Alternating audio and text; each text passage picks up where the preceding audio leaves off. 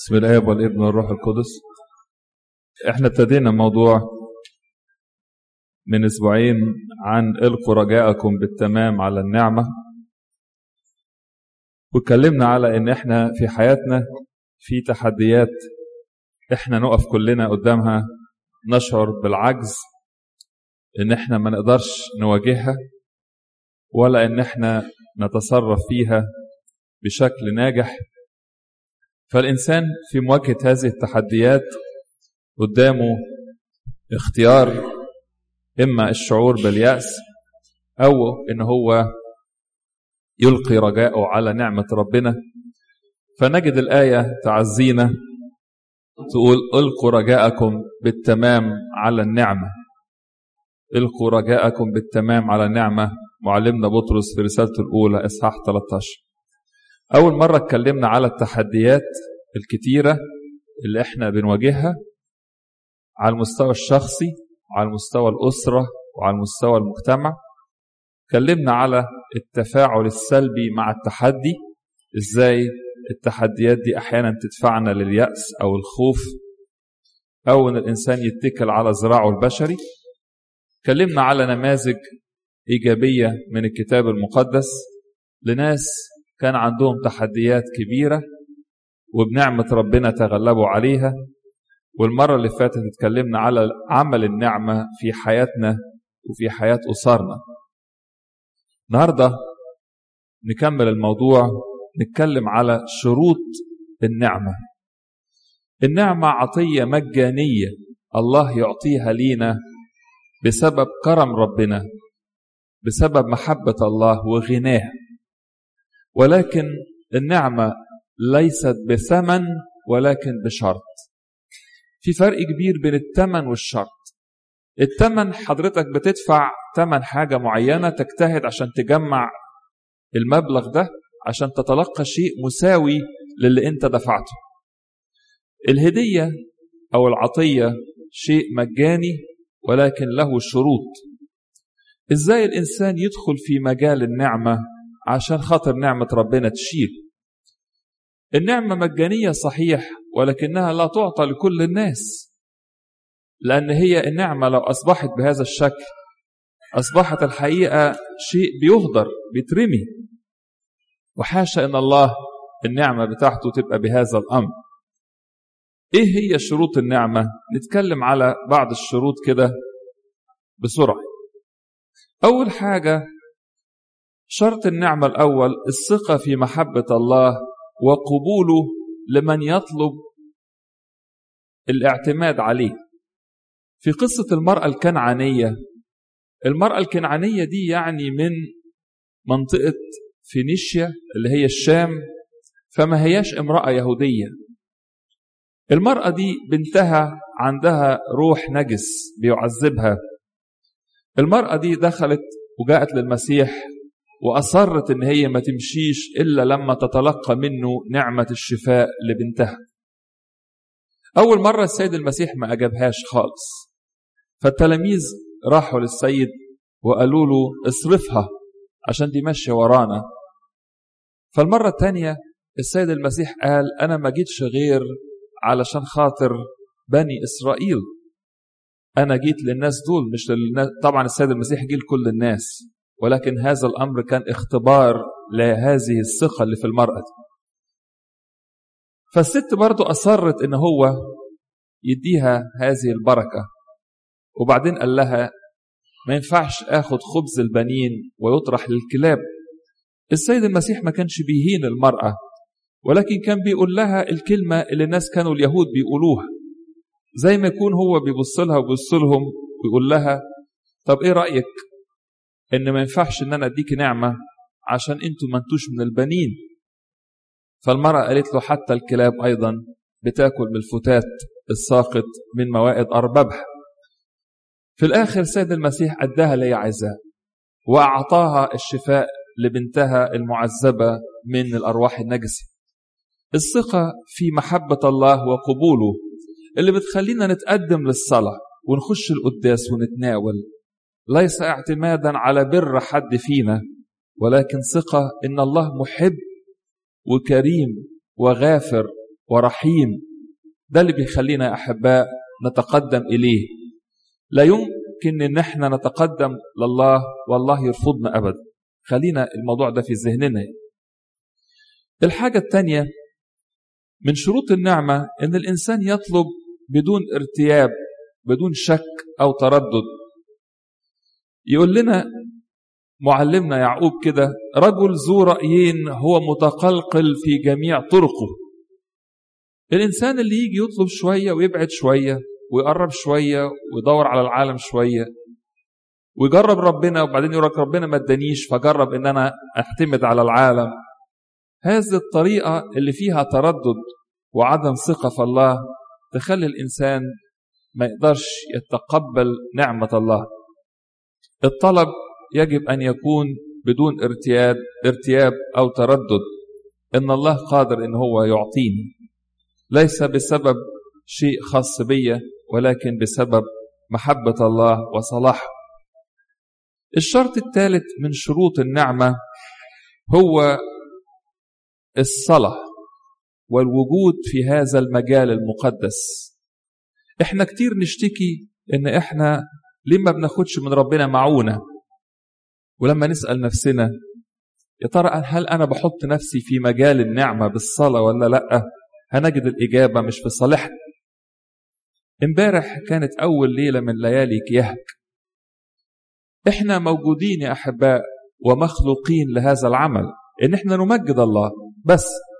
يعني لو سألت نفسك ربنا خلقني ليه، هقول لك ربنا خلقك عشان تمجده بالتسبيح وبالصلاة وبالأعمال الحسنة اللي تشهد لصلاح الله. يا ترى احنا كنا فين امبارح بالليل؟ كنا بنعمل ايه والكنيسة بتسبح وتمجد هذا السر، سر التجسد. العذراء بتقول هوذا جميع الأجيال تطوبني. هل أنا كنت حاضر في الكنيسة أطوب الأم القديسة، ولا كان الواحد بيقول الدنيا برد وبتمطر وخليني قاعد بتفرج على التسبيحة من التلفزيون ولا من الكمبيوتر؟ لا يمكن يا أحباء إحنا نستطيع أن نجد أي شيء على المستوى الشخصي أو على المستوى الأسري بدون ما إحنا نتواجد في مجال الصلاة. الصلاة هي البداية لكل شيء صالح. أحد القديسين يقول: إنسان لو أغفل الصلاة ويظن أن له باب آخر للنجاة أو للخلاص فهو مخدوع من الشياطين. البداية هي الصلاة والوقوف قدام ربنا، مهما كان ضعفي ومهما كان إحساسي أن أنا مش بستفاد، أقف قدام ربنا وتواجد في مجال النعمة. الشرط الرابع من شروط النعمة هي المصارعة اليومية في أعمال التوبة. إحنا دايما نتكلم على الجهاد وأحيانا نغفل النعمة، لكن الحقيقة أحباء إحنا المفروض بينا نتذكر الاثنين دول مع بعض. الصورة الجميلة دي صورة موسى وهو على الجبل رافع إيديه، واحد اسمه هارون واحد اسمه حور رافعين دراعه على مثال الصليب.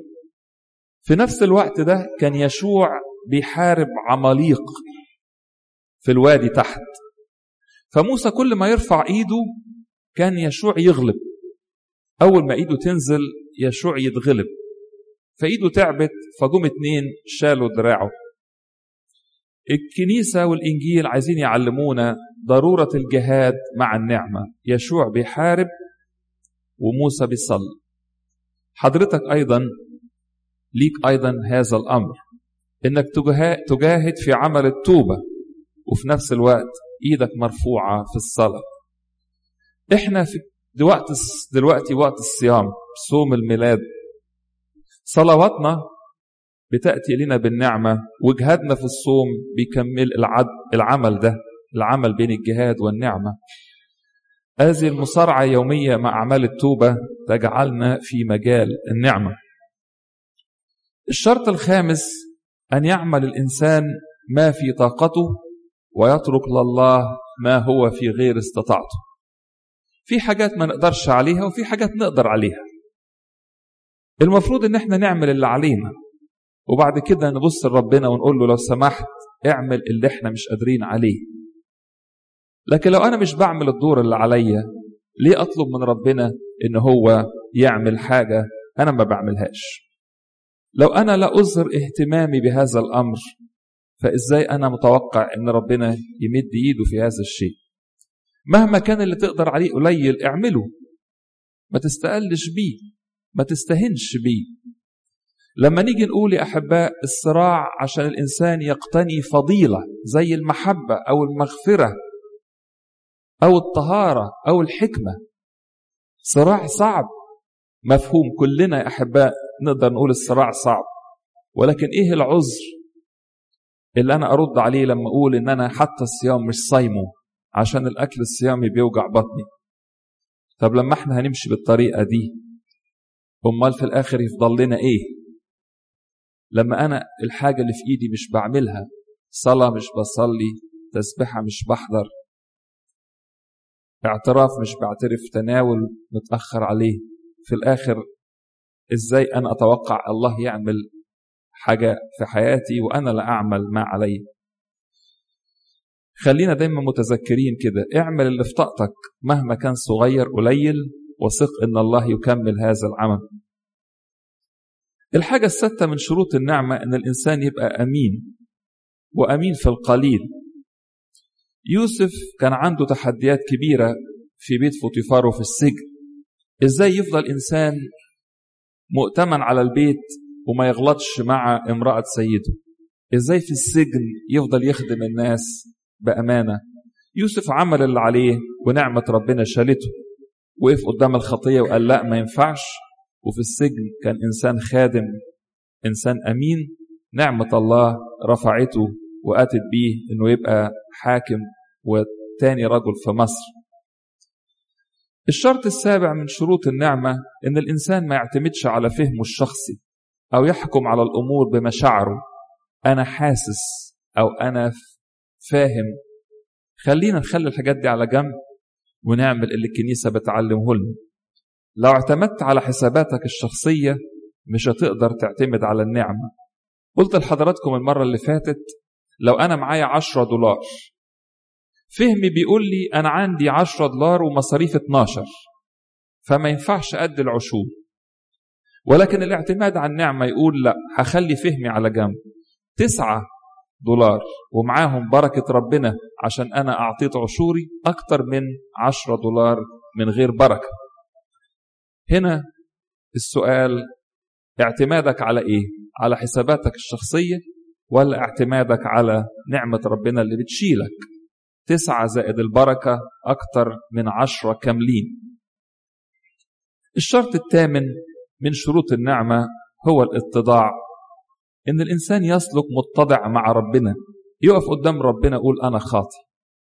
أكتر سبب يحوش نعمة ربنا عن الناس هو القلب غير المتضع، اللي عنده دايما رد على أو أنا بغلط ليه، ولما يتواجه بالخطأ عنده 100 عذر، ويقدر يتهم الناس كلها بالتقصير وعدم المحبة ولا يأتي على نفسه بالملامة.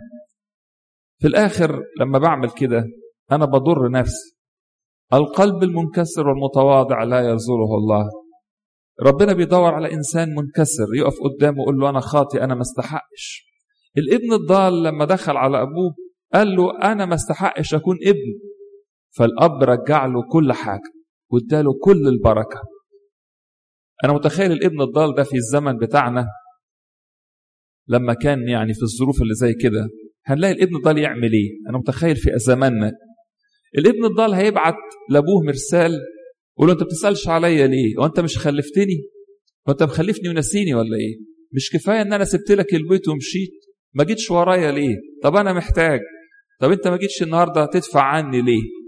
ولما يجي الأب حتى يقول له أنت فين يا ابني؟ يقول له ما أنت اللي مشيتني، أصل أنت الظروف في البيت كانت مش كويسة، أصل أنت ما كنتش متفاهم، أصل أخويا ما كانش بيحبني. إيه يعني أن أنا مشيت من البيت؟ ما بسبب أن أنا طفشت منكم. ده بالظبط اللسان بتاع حال العالم النهاردة، يخطئ ولا يعترف بالخطأ ولا يقر بالمسؤولية ولا يتحمل نتائج تصرفاته، وفي الآخر بيقول لربنا فين النعمة بتاعتك؟ فين البركة؟ زي ما يكون ربنا ملزم إنه يعطي هذه النعمة حتى لو إنسان لا يقر بالخطية ولا يعترف باسم. الاتضاع يا أحباء هو مفتاح إلى نعمة الله. النقطة الأخيرة، اتكلمنا على شروط النعمة، نتكلم على معطلات النعمة بقى. نتكلم على معطلات 5-6 كده بسرعة. أول معطل للنعمة الاعتماد على الإرادة البشرية والحكمة الأرضية. إن هو أنا هغلب بمجهودي، أنا هبطل الخطية بمعرفتي، أنا عرفت أنا وقعت إزاي مش هعملها المرة الجاية. كم مرة قلنا الكلمتين دول؟ كم مرة حاولنا بإرادتنا إن احنا ما نعملش ده تاني، وعملناه تاني وثالث وعاشر، وهنفضل نقع فيه ما تبقى من عمرنا. الاعتماد على الإرادة البشرية فشل، وفشلنا معاه. طول ما أنا بحاول بالطريقة دي أنا بعطل نعمة ربنا. ربنا يقول لك طب صلي، طب تعالى الكنيسة، طب أنا عندي وقت، طب بدي عشورك وأنا معايا فلوس. في الآخر لو أنا ممشي حياتي بدراعي ربنا بينسحب، يقول لك خلاص أنت عارف. ربنا يقول سامح وأنا أقول لا، أسامح إزاي؟ لا لا لا لا، مش هتعدي الموضوع، مش أصل مش كل مرة كده. طب وبعدين لما أنت مش عايز تسامح ومش عايز تمشي في الوصية، مش عايز تشيل صليب، ومش عايز أصوم ومش عايز أصلي، وأصلا أنا مستكتر دي ودي ما أقدرش عليها، طب في الآخر أنت معتمد على إيه بالظبط؟ أول معطل للنعمة الاعتماد على فكري وإرادتي البشرية. الحاجة الثانية اللي بتعطل النعمة في حياتنا هي القساوة. قساوة القلب توقف نعمة ربنا خالص خالص. لما الإنسان يكون في خطيته ومشغول بخطايا الناس وعمال يدور مين عمل ومين سوى، وندين ده وندين ده ونتكلم على كل الناس إزاي ده عمل وده يسوى، ويبقى الأحاديث بتاعتنا لا تخلو من إن احنا نجيب سير الناس وندينهم، حتى لو الناس دول قرايبنا وأصحابنا وحبايبنا ومعانا وحوالينا في الكنيسة. في الآخر لما نعمل كده يا أحباء، طب مش دي قساوة؟ لما نلاقي إنسان واقع وننزل عليه بالسكاكين، مش دي قساوة؟ طب ولما نقسو على إخواتنا الضعفاء والمساكين والمغلوبين، في الآخر ربنا يدينا نعمة يشيلنا بيها إزاي؟ تيجي إزاي؟ القساوة عائق من معطلات النعمة في حياتنا. خلينا نفحص أعمالنا. القساوة لها أشكال كتير. التعامل الخشن مع الآخرين، وأحيانا تعاملاتنا الخشنة بتبقى في البيت مع الناس المفروض أن احنا نبقى يعني نتعامل معاهم بالرحمة أكتر من أي حد تاني. الكلام الجارح والأسلوب الفظ وأحيانا التطاول، كل الكلام دي قساوة، والقساوة دي في الآخر بتوقف عمل النعمة في حياتنا. المعطل الثالث من معطلات النعمة هو الكسل والرخاوة. لو قلنا أكتر خطية في العالم يعني وسط أولاد ربنا، بعيد عن أولاد ربنا يعني، هنلاقي هذه الخطية، الكسل والرخاوة، وكل حاجة صعب ومتعب.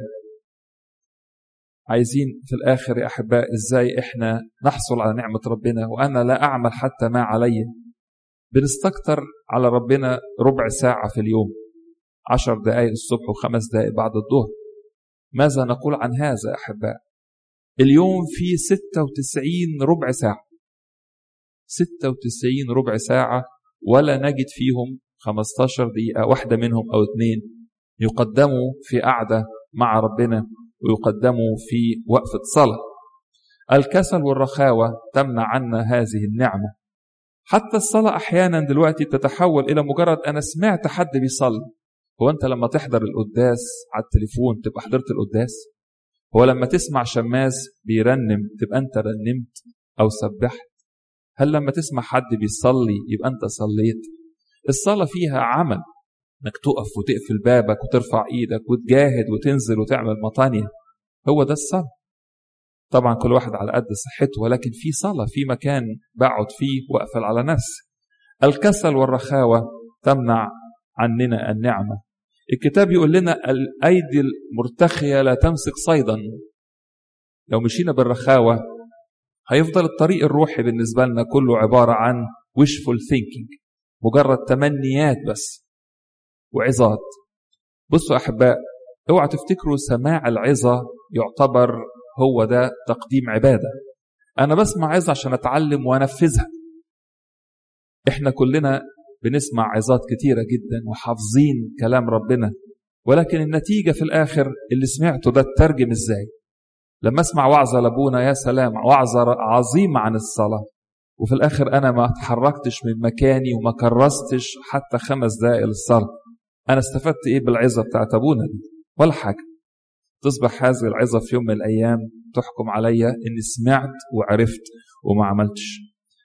أكتر حاجة بتعطل النعمة هي الكسل والاستسلام لكده للرخاوة، وأصل مش قادر، وأصل مش عارف القولون بيوجعني، وأصل مش قادر إن أنا أقف وأروح الكنيسة. ما احنا بننزل وبنقف ونتكلم مع الناس وبنزور شمال ويمين. الحاجة الرابعة من معطلات النعمة أيضا هو الانشغال بالشكل الخارجي على حساب إصلاح الداخل. لما بندور على شكلنا قدام الناس من غير ما ندور على اللي جوه فخلاص، فأنا باجي والناس كلها بتقول عليه إنسان كويس فخلاص أنا مقتنع إن ده كفاية.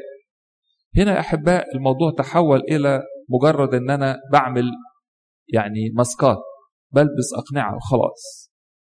العمل الداخلي، القلب، إحنا في صلواتنا نطلب من أجل الجوه ده، نقول له نقي نياتنا، النية من جوه يا رب، عشان بنبص لجوه.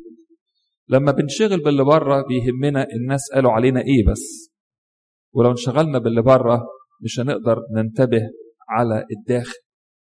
خدوا بالكم يا أحباء، الداخل هو اللي ربنا شايفه، والداخل هو اللي ربنا بيعطي عليه وبيجازي لأجله. الحاجة الستة أو الخمسة من معطلات النعمة هي محاولة جمع النور والظلمة في مكان واحد. فأنا عندي حياتين وأنا راضي بالاتنين. عندي وقت في الكنيسة بروحه وبخدم فيه حتى وبتناول، وعندي وقت تاني أعيش فيه برا الكنيسة، ولو حد ما يعرفش أن أنا مسيحي لا يمكن يدرك أن أنا مسيحي. لا أقوالي ولا تصرفاتي بتنبئ أن أنا جد في علاقتي بالله. فبيصبح الموضوع عامل زي الأدوار كده. الدور هو إيه؟ واحد ممثل بيجي على المسرح يعمل دكتور مثلا، الناس عارفة أن الراجل بيمثل دكتور، ممكن تسقف له على الدور بتاعه، بس ما حدش بعد المسرحية بيروح يقول له يا دكتور لو سمحت أنا عندي مشكلة وعايز مشورة، لأن هم عارفين في الآخر أن الموضوع كان كله مجرد تمثيل وإحنا تأثرنا بيه. محاولة جمع النور والظلمة يا أحباء في مكان واحد بيمنع عننا النعمة. ربنا بيدي إنسان بيجاهد، ربنا ما بيديش نعمة للممثل. فرق كبير ما بين أنا ضعيف ومش قادر بس عايز وبحاول، فربنا ينظر إلينا بعين العطف ويعطينا. لكن لو أنا راضي بأن المجرد يبقى حياتي كلها عبارة عن أقنعة وأدوار بتتغير، فأنا في الكنيسة عندي دور الخادم، وبره في الشارع ليه شكل تاني، وفي البيت ليه شكل تالت، وفي الشغل ليه شكل رابع، وفي أوضتي لما بقفل على نفس الباب ليه شكل خامس. محاولة جمع النور والظلمة بتأذينا وبتأذي اللي حوالينا كمان. والحكاية دي يا أحباء لازم نعيد النظر فيها. ولادنا في الآخر بيتعلموا من اللي هم بيشوفوه مش من اللي احنا بنقول. هاتهم مدارس الأحد وحضرهم كل أسبوع، وفي الآخر ارجع في البيت وهم شايفينك يوم الحد بتيجي الكنيسة وتصلي وتخدم، وترجع يوم الحد تطول لسانك وإيدك وتصرفاتك وأنانيتك. في الآخر إيه اللي يحصل؟ في الآخر يقولوا هي الحياة الروحية عبارة عن كده، عبارة عن يوم منور يوم الحد وأيام مظلمة من يوم الاثنين ليوم السبت. خدوا بالكم من الحكاية دي يا أحباء، ربنا ما بيحبش كده. فكرة جمع حياتين ده شيء بيوقف عننا مع عمل ربنا ونعمته. آخر حاجة تعطل النعمة هو الشك وغياب الإيمان اللي يخلي الإنسان يتوقف عن المحاولة. أنا هبطل أروح الكنيسة خلاص، ليه؟ ما أنا ياما رحت الكنيسة ما حصلش حاجة. طب وبعدين إيه البديل اللي قدامك؟ تستسلم؟ تقابل ربنا وإنت كده خلاص يعني؟ ولا أقول لنفسي أنا أعيش في الجهاد حتى الآخر يوم في حياتي ورحمة ربنا تشملني في الآخر؟ اوعى نيأس واوعى أبدا نبطل إن احنا نطلب نعمة ربنا. نعمة ربنا شالت اللص اليمين ونقلته من الجحيم للفردوس في لحظة.